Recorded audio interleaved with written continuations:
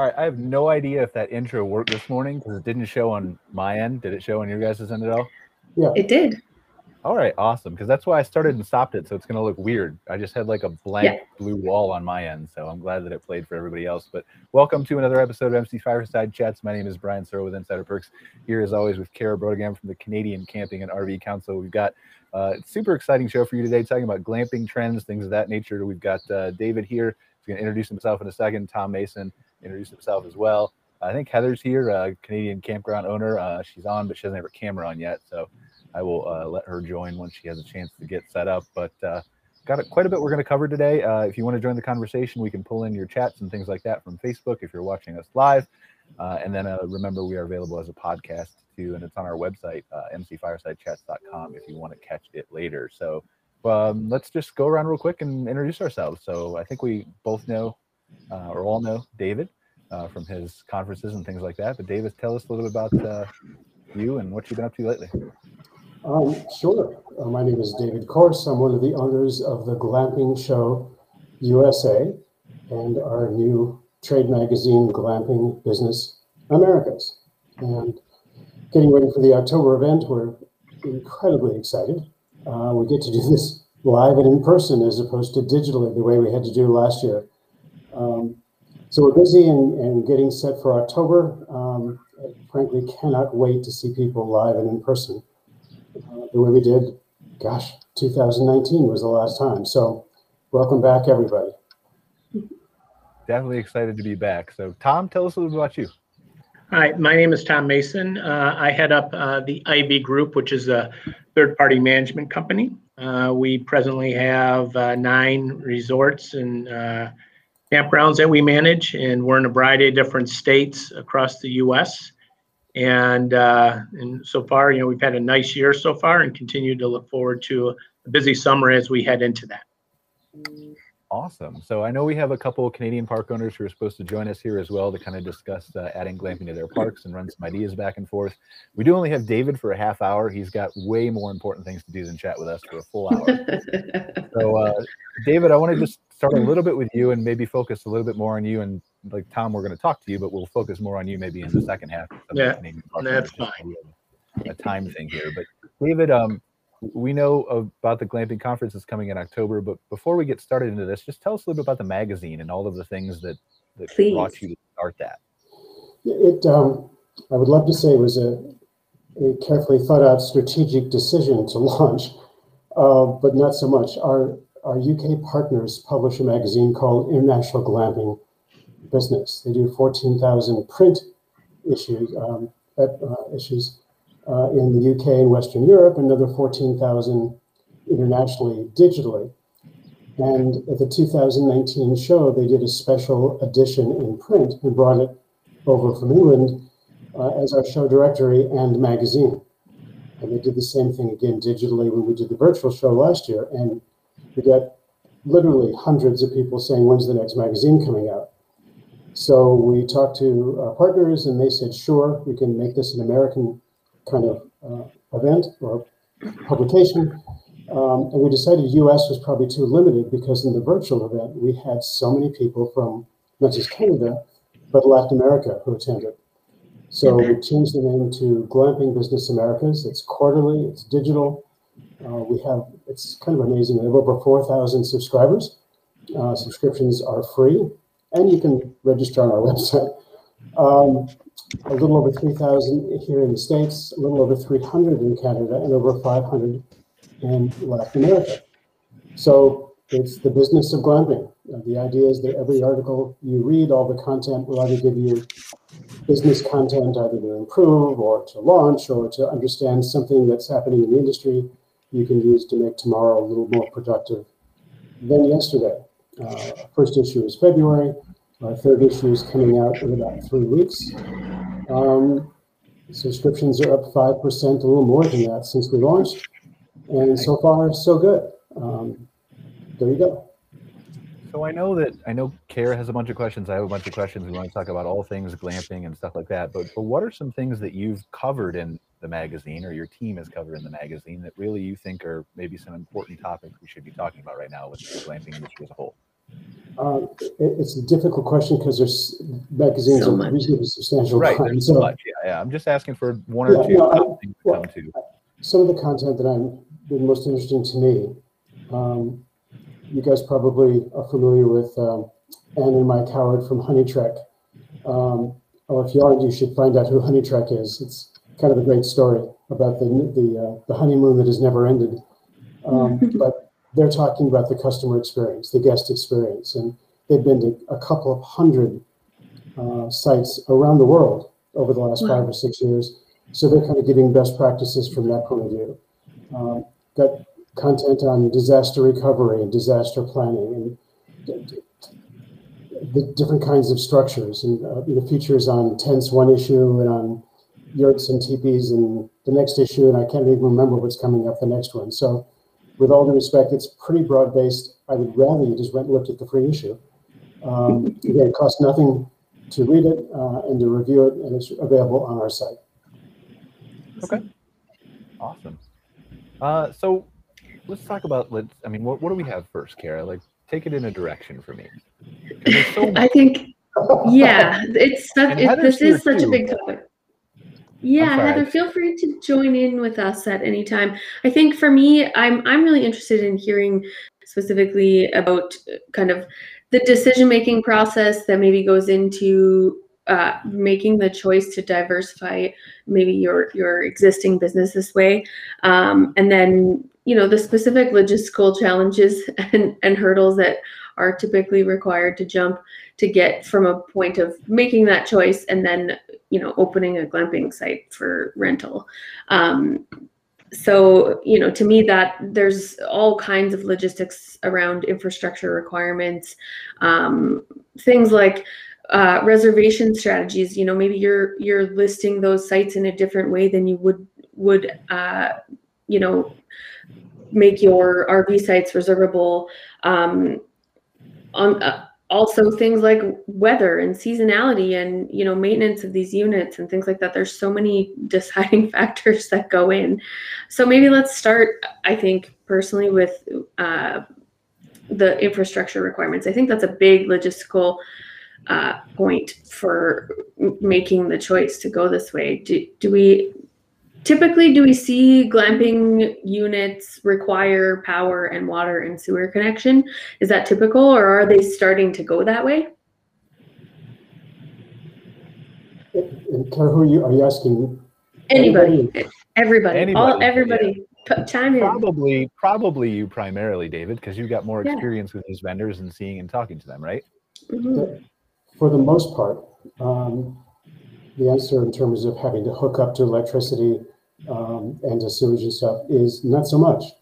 I think people are tending to make this an extension of traditional camping. It's just the structure and the amenities are very different. It's still about the experience. It depends where you are too. Being on a mountaintop in Montana, a little bit more challenging than being in suburban Santa Barbara, California, where things are easier to get to. So it's a very much a location-centric decision. But I think all of our vendors are prepared to service new clients that don't have access to those kinds of utilities and infrastructure, and with sustainable power alternatives, and whether it's solar or wind or other options and other kinds of bathroom and shower and toilet options. I think you can find sustainable alternatives almost regardless of where you are. And the same thing for weather and seasonality. We have a lot of vendors who are going out of their way to make sure that they take a picture of the structure, at the North Pole and in the middle of the Gobi Desert, and say you can go either place with our structure or with our special construction. It's one of the fun things about the show with the outdoor exhibit area. I don't know who remembers from 2019, but we had 70-degree weather.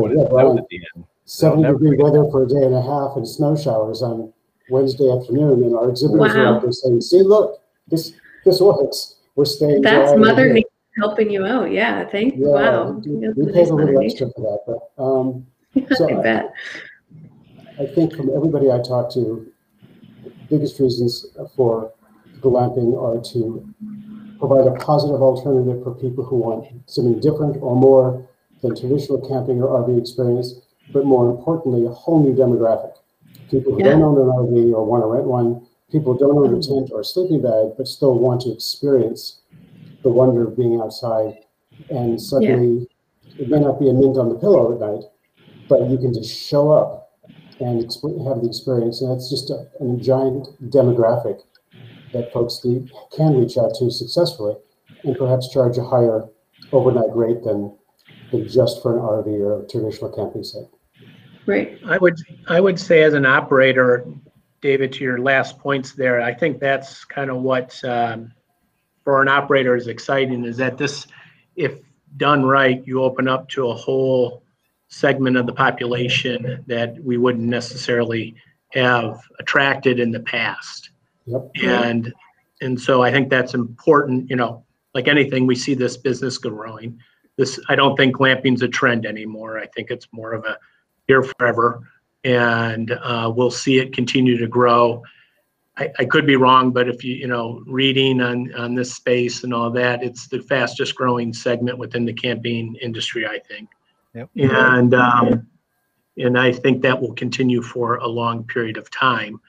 And I think, you said earlier, as an operator, for me, it's about a unique lodging setup.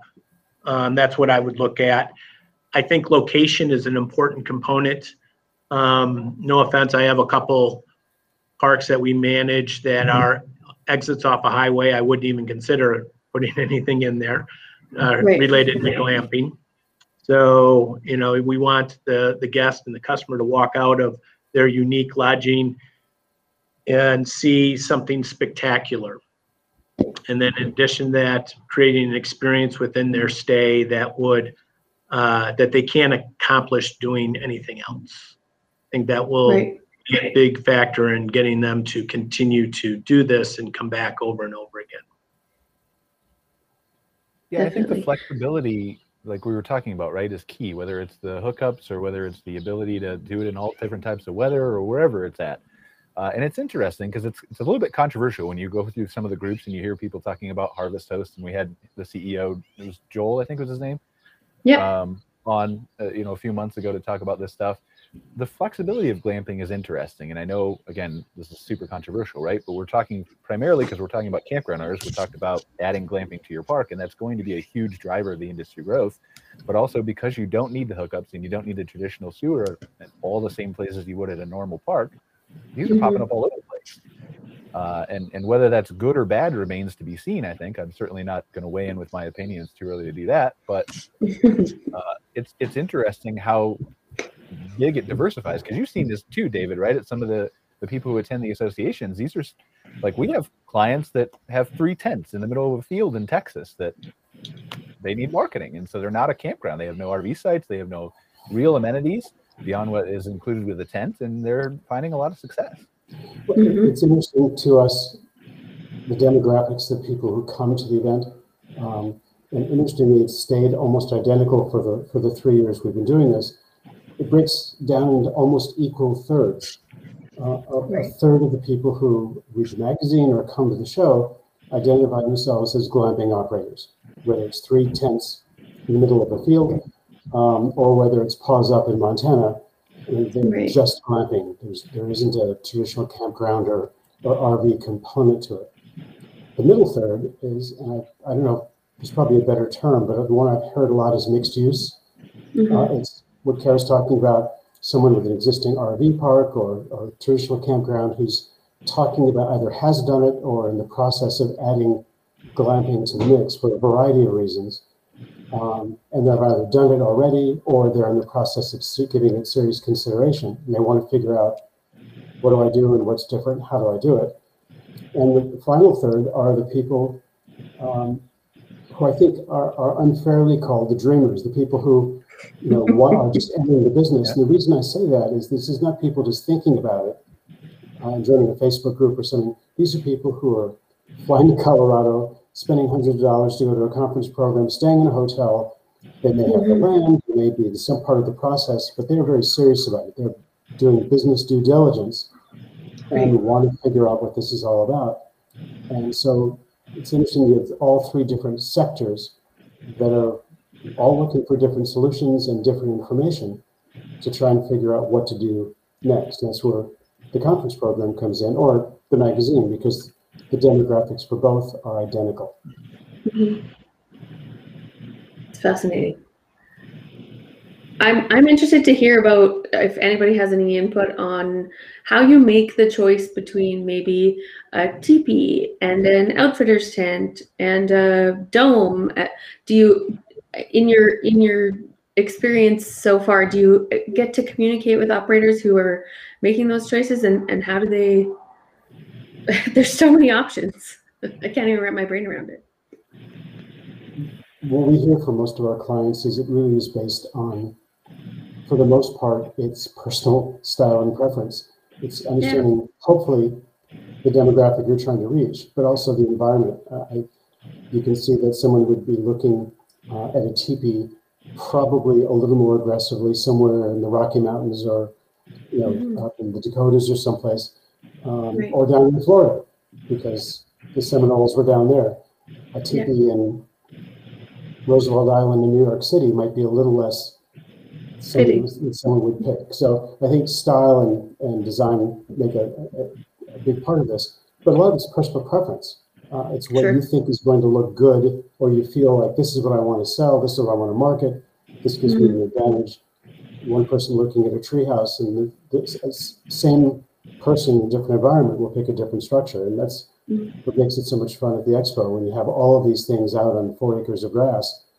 And as Brian saw last time around, people going from a wall tent to a yurt to a covered wagon to a dome to a bell tent, and just every exhibitor's trying very hard to explain the benefits of his or her solution to the same option. One important component, I think, you're right, there's a lot of choices out there, as David pointed out, and we've all heard. But I think, again, as I look at moving into this space, I think there's a need for some variety in the location to offer different types of accommodations. I think the more accommodations you offer, and I mean, you're somewhat limited on, the cost structure and whatnot and location, as David pointed out. But I think offering some variety of different types is, again, opens up to a larger group of potential guests and customers. That's how Does that all have to be on the same property, though? Because here's what comes to mind, right? And you're a hotel guy, Tom, so you tell me this. Like, if I'm looking at, there's domes, and then there's tents, and then there's just take 3 of the 4 main categories, right, of structures, even if they vary a little bit. Is that almost like a potential for a larger tourism area to have franchises that are different, or is it a mix on all properties? I would look at it, again, it's a young industry, I would say, but I would probably take the approach of variety within each site.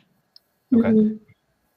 There's a KOA site not too far where we live. It's in Santa Paula, California, and he has at least 3 and maybe 4 different kinds of structures within his site. So you can stay in a tent over here, and there's a covered wagon over there.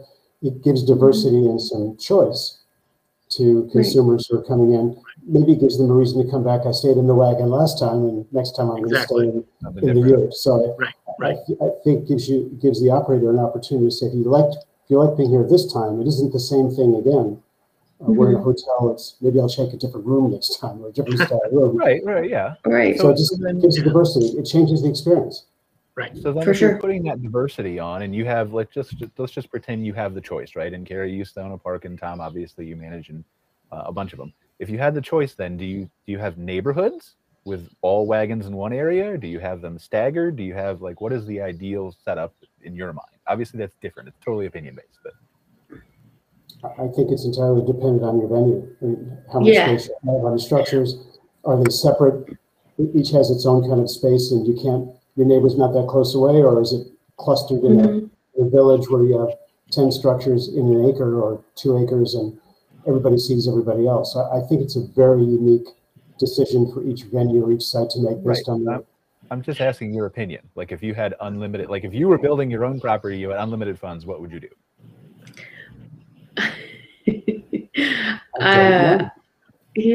I think it would really depend on. You've never heard, David. You've been in this too long. Everybody asking the same thing. I think it would depend on the geographical. I mean, there's so many factors. I think, if you have a great viewpoint, maybe you pick a different type unit for that specific spot, and then strategize. I agree with David. I can't imagine pre-planning that kind of thing without seeing the space first. Right. Topography would have a big play in what you put and where you put it. Mm-hmm.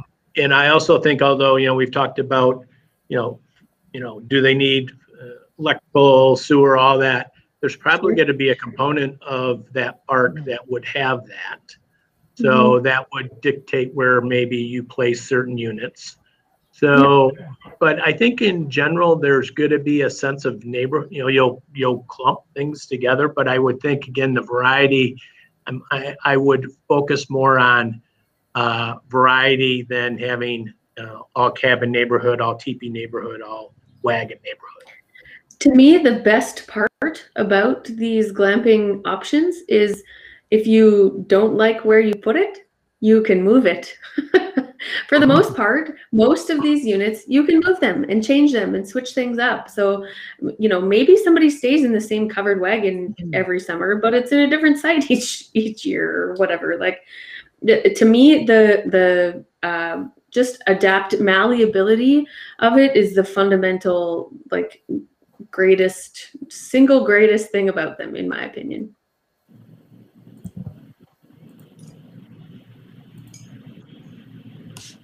Oh, is it me? Do I have to come up with another topic? Yeah, come up. I'm waiting for somebody else to talk about something. So we have about a couple more minutes with David. He's got to go.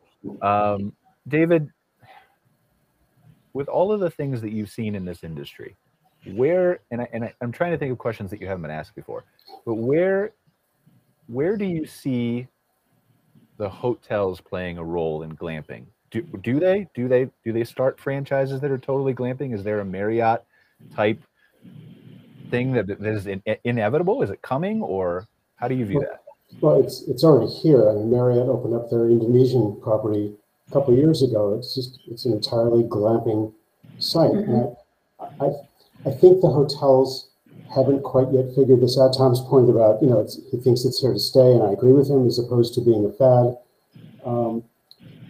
I just don't think they quite know what they're going to do, but I can't imagine they'll stay out of a profitable sector that gives them an opportunity to expand. It's just whether somebody opens up a dedicated glamping site or whether they add glamping to an existing site. There's one of my favorite resort hotels is close to where we live, and they've got 350 rooms over 200 acres. They're all spread out in the golf course and all the spots, just beautiful. But they have a couple of acres of open property, which is often a corner, which is undeveloped. And we've talked about it with them a couple of times just for fun. And they're thinking about it and just maybe creating a glamping site within the infrastructure of the whole hotel. Their questions are things like, do we offer room service to those places? Or is room service not part of this? Because room service now is all done by golf carts. I mean, there is no central place. It's all distributed over the 200 acres. So I know the conversations are happening, and whether it's happening at a corporate Marriott level or whether it's independent hoteliers who are thinking about doing something, I guess it'll shake out. I know we had some hoteliers who attended the 2019 conference as visitors, as conference delegates. Haven't seen any register yet because we just opened the registration for October. Sure. But it wouldn't surprise me to see some badges out there as you're walking around the floor. When is the conference, David? October what? Well, thank you, Carol. I was waiting for someone to ask the question. The normal exhibition and conference is Tuesday and Wednesday, October 5th and 6th. We're going back to Aurora, Colorado, same venue we had 2 years ago. The one thing we're doing, we've added, which is going to be kind of fun, we've added a half-day pre-show workshop on Monday the 4th. It's being sponsored by the American Glamping Association. It's for people who are either brand new or relatively new, and it's called Glamping Business Basics. It's an idea of getting somebody up to speed on Monday for a half day from 1 to 4:30 before the full conference comes on Tuesday and Wednesday. Nice. We weren't sure if this would work, so we launched it, and we're a little flabbergasted. The first 20 conference registrations we received when we opened, 18 of them chose to take the workshop also, as opposed to just the 2 days. So now people are making a 3-day commitment to come into the show. And on the exhibitor side, I'm excited to say we have international exhibitors. We have US, obviously, Canada, Mexico is new, England, Ireland is new, the Netherlands, South Africa, Australia, and the newest country to join the team is we have our first exhibitor from Japan. So fabulous. The trade show floor now is about 150% of the size we finished in 2019. Wow. So I think the show is reflecting all the things we're talking about here. It looks like it's going to be here for quite a long while. And there are a lot of new people and existing people trying to figure out how best to integrate and serve the industry. And hopefully the event gives them a platform for education and networking and shopping. Absolutely. So before you have to leave, David, and obviously we know that the conference is a great resource. We know that the Glamping Business America magazine is a great resource. Where would you send people to get information on a consistent basis throughout the year? If they're either a park operator or have land or wherever else, where should they go to get this information? If they're looking for current stuff and frequent conversations like this one, I'd have to recommend the American Glamping Association. They literally have Wednesday calls with open to all the members every week for people to network and ask questions. And they have some high-level speakers. Ruben and his team have done an outstanding job. The membership has grown dramatically. They're the ones who are helping produce this workshop we talked about. So on literally a weekly basis, there's a chance to interact with the AGA. Magazine is a great resource. It's quarterly, but it's online. You can see it anytime you want to. The show is only once a year, thank goodness. But it's the third chance to jump in up to here and spend 3 days just really immersing yourself in all the things we're doing. Beyond that, I don't have any other positive suggestions. Well, I think that's pretty good start. Participating in this, by the way. Yeah, good. Well, thank you, David. I appreciate your time this morning. I know you have to run, but yeah, that's definitely a good start. And I didn't, honestly, like I've heard the name American Glamping Association, but I guess I didn't put it together as much as I should. American Glamping Association, based in Denver. Ruben Martinez, who's also the CEO of Glamping Hub, is one of the founders. They actually launched the association during our event in 2019. So it's pretty new, and they're getting very, very good traction. I mean, just a guest speaker will come in on Wednesday to talk about funding and financing. You know, what are the options for how do you get a loan, or what do you have to do to qualify? And the next week it'll be talking about power supplies, and the next week about reservation systems. So tell Ruben I sent you, but it's they're doing, we love working with them, and I think they're doing a really good job for the industry. Awesome. Well, thank you. And I hope I'll see you all in October. That would be really nice. Hope so. Yeah, that would be nice. Hey, David. Nice seeing you.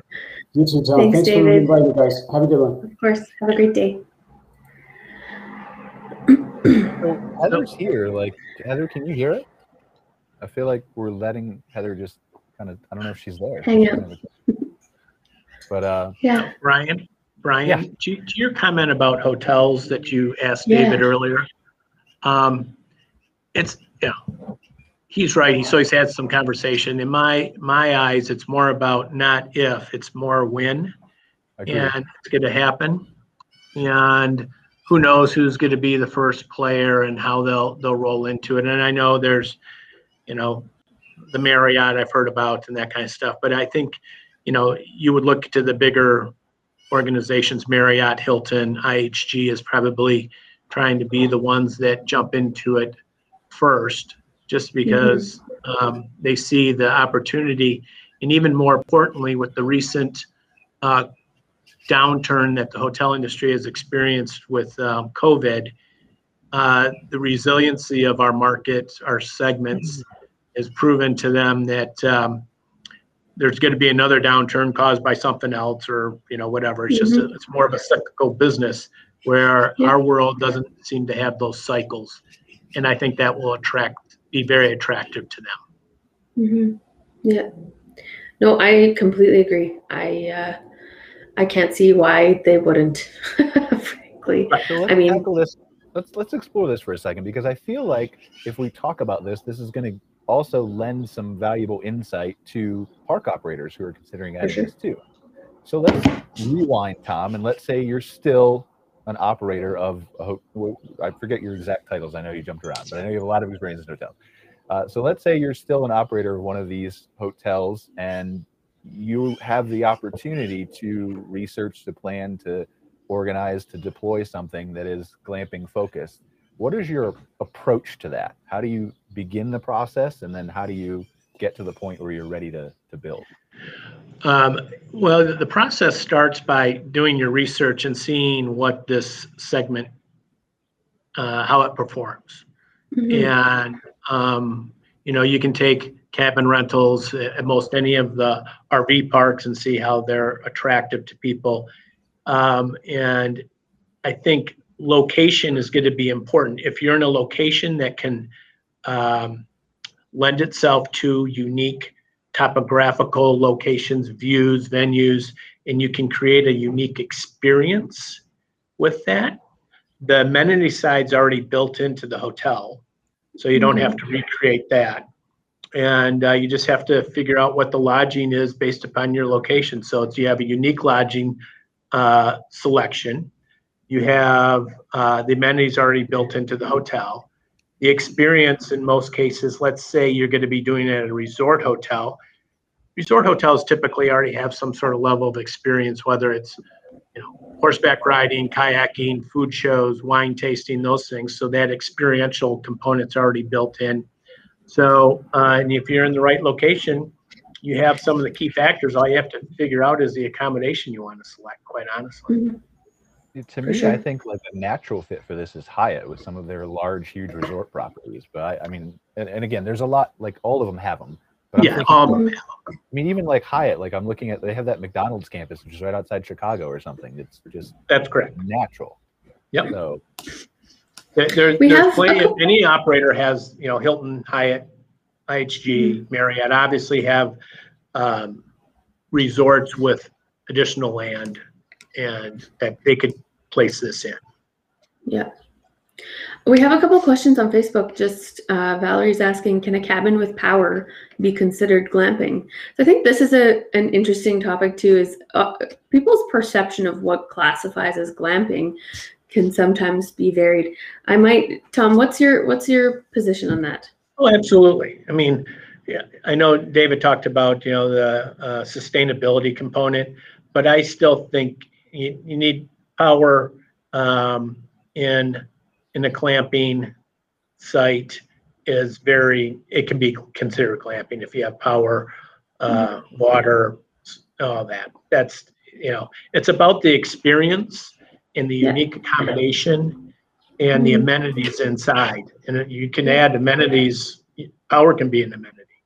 So, yeah, I think I've seen parks that offer like cool, unique tiny homes and cabins, lots of hard-sided structures that are classified as glamping. So I don't think it's specifically just those really cool, unique, covered wagons and tents and things like that. We see a broad range of accommodation types. And then Maya's asking about glamping units that are suitable for winter conditions. So I'd say certainly defaulting to those hard-sided options is probably easiest and most likely. But I have to admit, I'm not intimately familiar with the structural capacity stuff related to some of those softer sided the outfitters tents and things like that. I do know several operators in Canada who have those types of structures and do take them down in the winter time. So I would argue that it's probably best. They're probably best, shoulder and summer season only. So Maya, if I were you, I would certainly make a hard-sided structure choice. And I mean, there's tons of options out there. Right. Yeah. Anything. I agree. If it's a tent type environment, you're in a winter area, you need to take that down. Your season's going to be shorter. And I'd like to go back to the electrical side. If I were to build, as Brian offered me the opportunity to build something from scratch, I would probably have more of my units with electricity and water than without. Agreed. Definitely agreed. Like there's a ton of things we can cover here, and I think I initially intended our focus to be more on the hotels and the trends in the magazine and things with David and Tom here. I think maybe we need to put together another show, Kara, where we feature 6 or 7 of the vendors themselves who can just talk about their products. And so maybe we can put that on our list. Yes, we should. I think that would be fabulous to really kind of compare options. But I know we did that at our Canadian conference, but it'd be great to go over that content again and deep dive with a few of them, do some comparisons for sure. Yeah. Well, I think, because I think we have the sessions at the conferences where we kind of like walk that fine line where we talk about, we don't want to focus too much on one thing and we don't want to always have people selling. We want to have a discussion. So maybe we just do a show where they can literally just sell, like have a segment of sell me your thing and show me a video and show me your screen and show me whatever and give me your pitch. And maybe that's I love that idea. In one place. So cool. Sounds great to me. But I definitely think that would bring value to members for sure. Oh yeah, we have lots of comments happening here. And I get like, if you can share them, I don't know, like they're not coming through on my side. I think it has to do with my internet. So no, they're not coming through Restream here for me. I'm on the Facebook, and it's they're commenting right on the Facebook group stream. So I think ask them, please, I mean, maybe we can answer. I don't know if we can, but if not, we'll put together. Yeah, we did. We covered Valerie's, and then there's just some back and forth here now with some of the folks watching, so that's great. Yeah, the groups don't come through our comment stream, only the pages. It's just the Facebook restriction. But Tom, tell us while we're reading some of these comments. Yeah, I would say from a glamping perspective, one thing that's a little bit different than if you were to develop a campground resort or anything like that, is the number of sites you could place per acre should be fewer, I would say, than you would in a RV resort. I think one in particular component about glamping that people want is space. Right. So, the density you could create at a glamping resort isn't going to be near anything where you would do in an RV resort.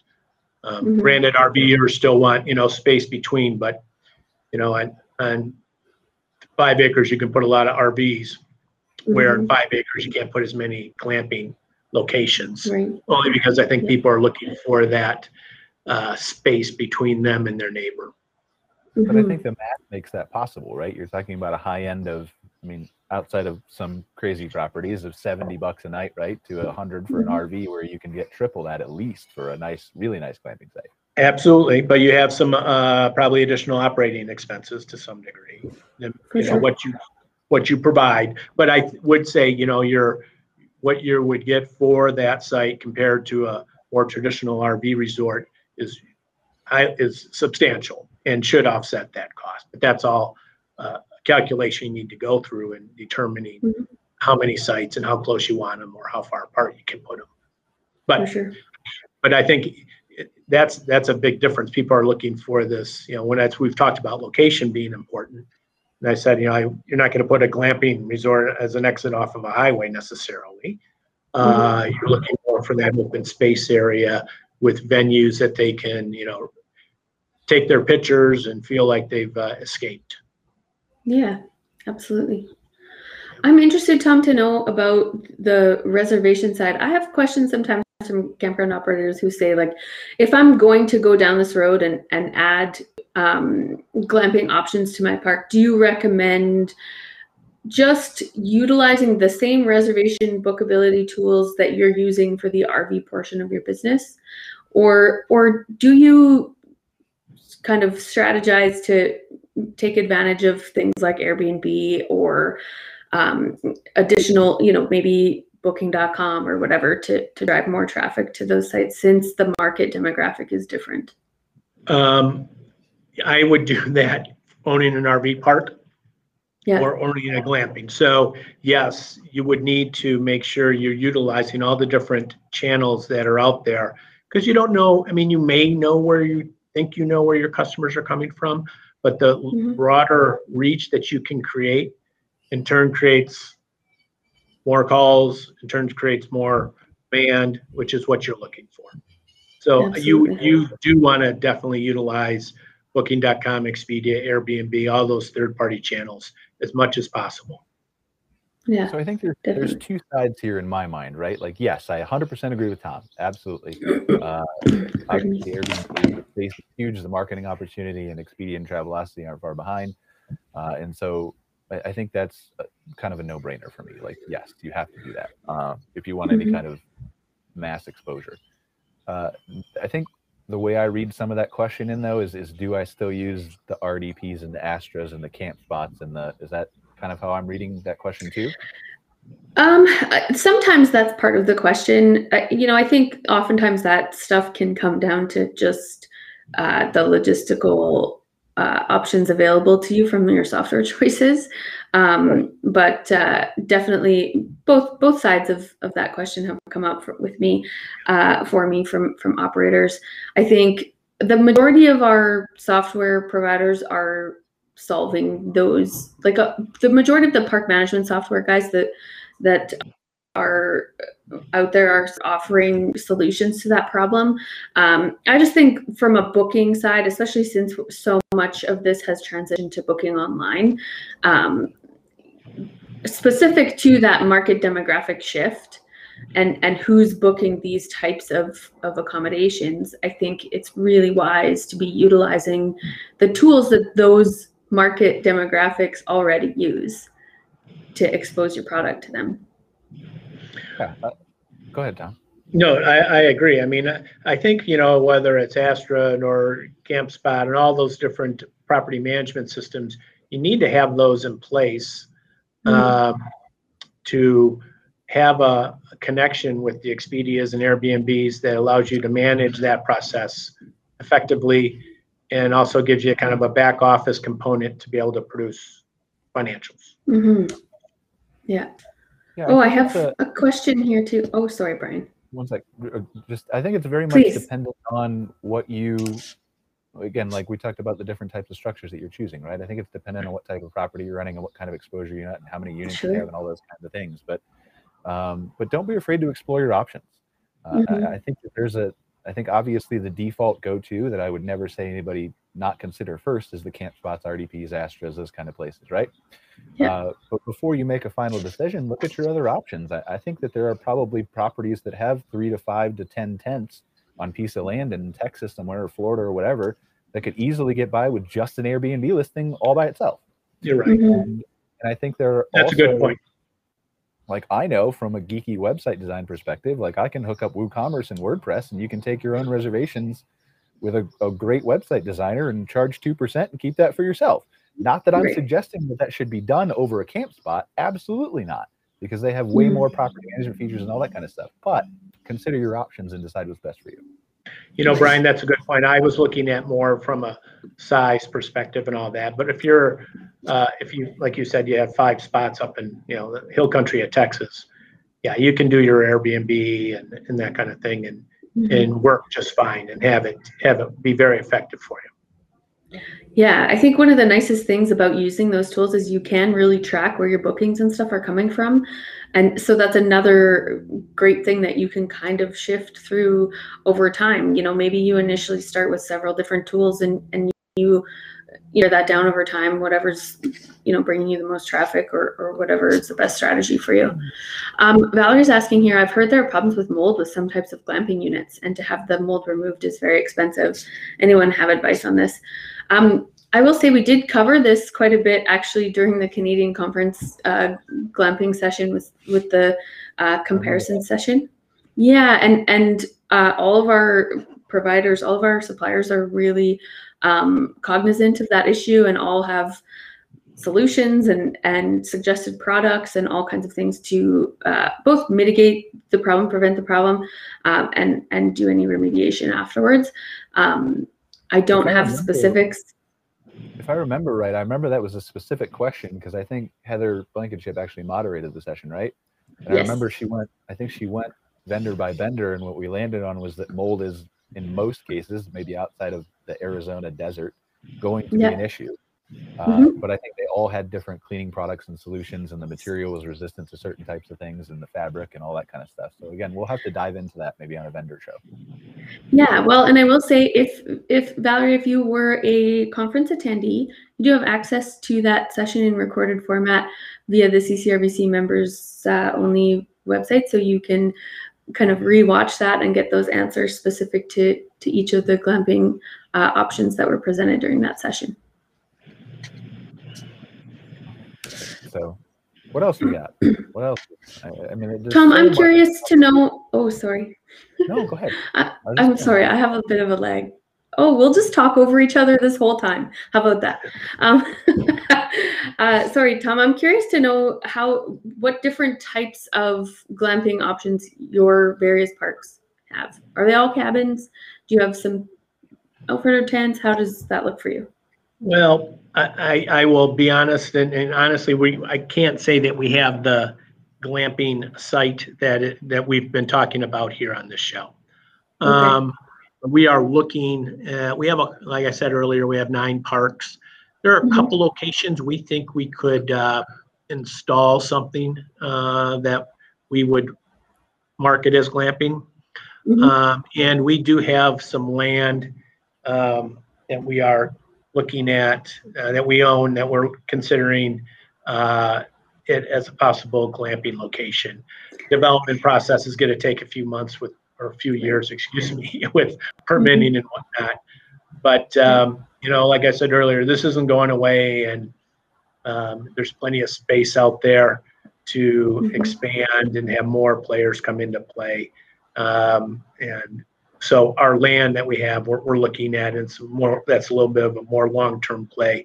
But as far as our existing locations where we have parks, we have cabins at all our parks, but I wouldn't necessarily call that what we have is glamping quality with an experience and upgraded amenities and a real unique lodging component.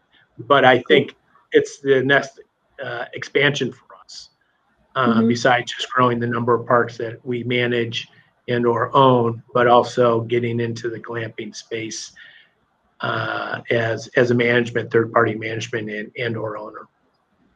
That's great. I'm interested to see how unique this actually gets, right? Like I feel like we're so much in the infancy of this industry as far as glamping goes, that in 5 years, like, we're going to look back on this and be like, wow, we didn't even know what the heck we were talking about way back then. Yeah. You're right, Brian. And then again, I know I will reference my previous life experiences. And that would be called amenity creep.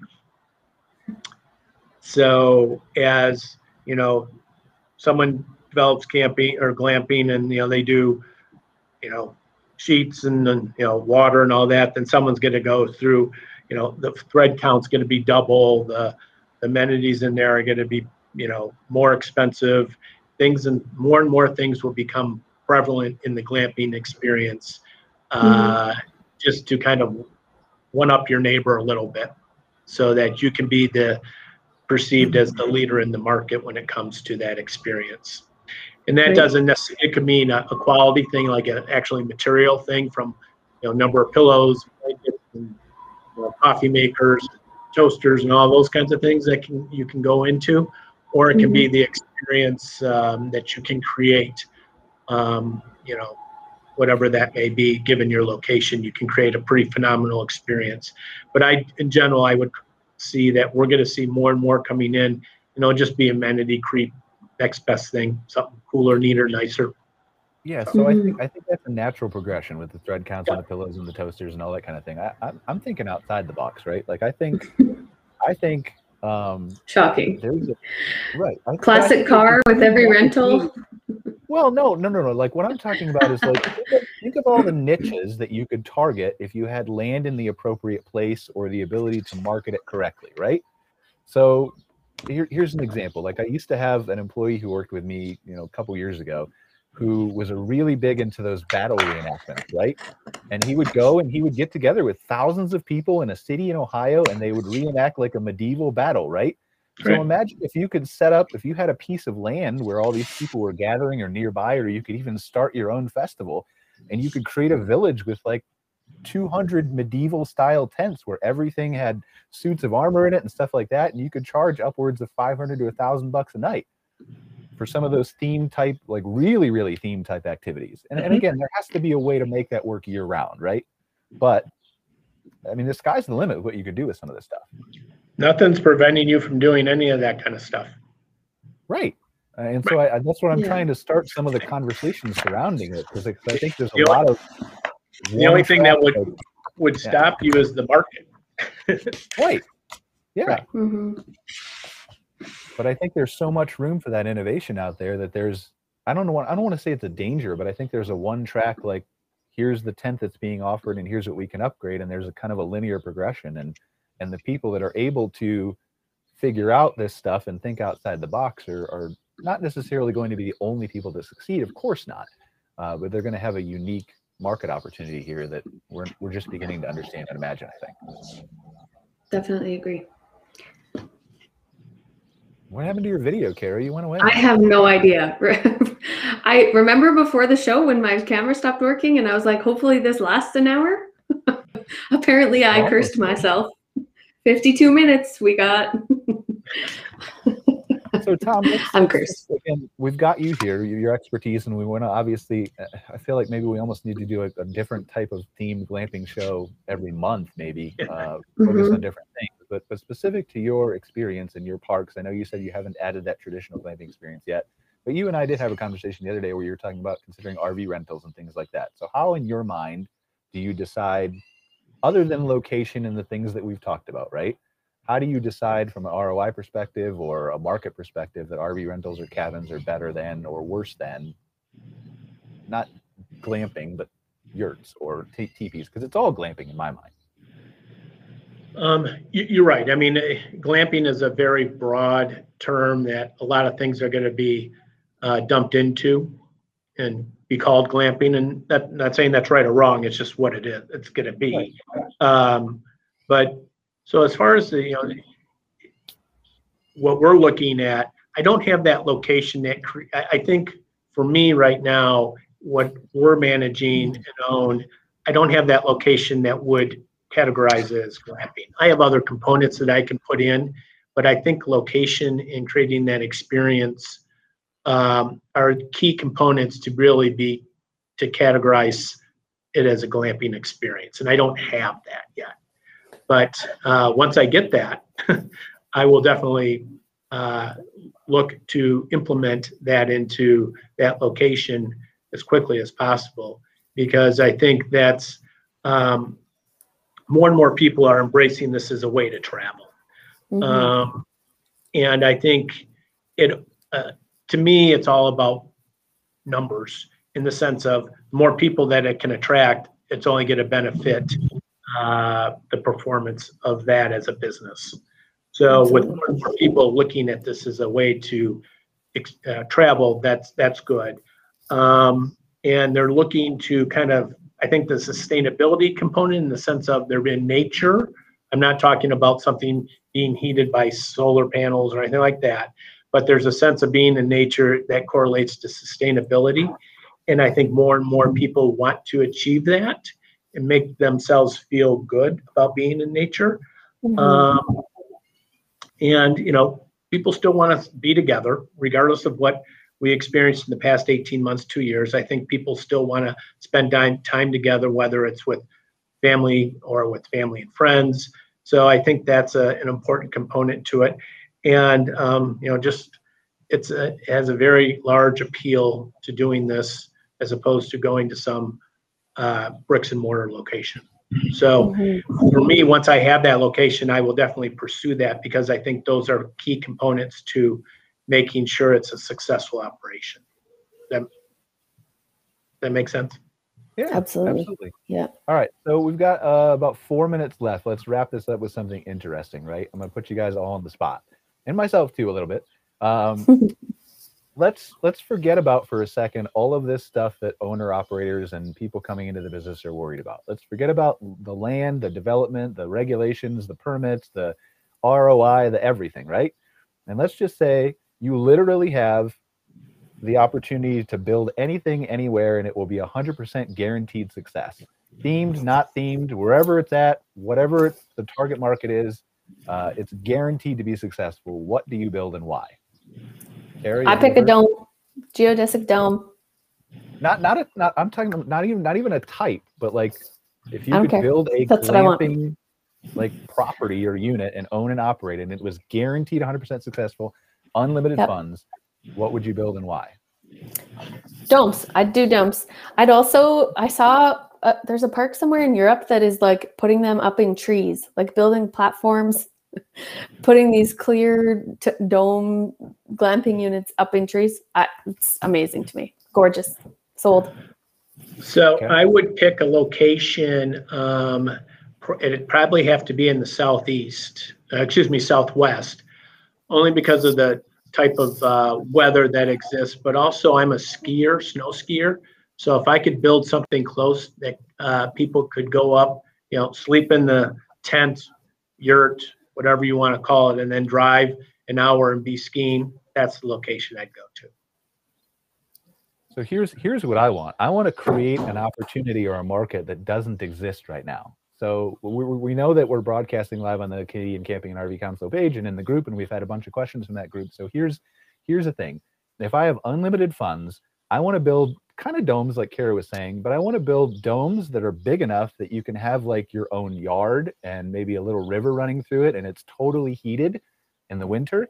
So you can kind of have your own property that's an enclosure that Canadians can go to in the dead of winter, or whoever can go to, right? That they can literally have a summer experience in the winter for a weekend.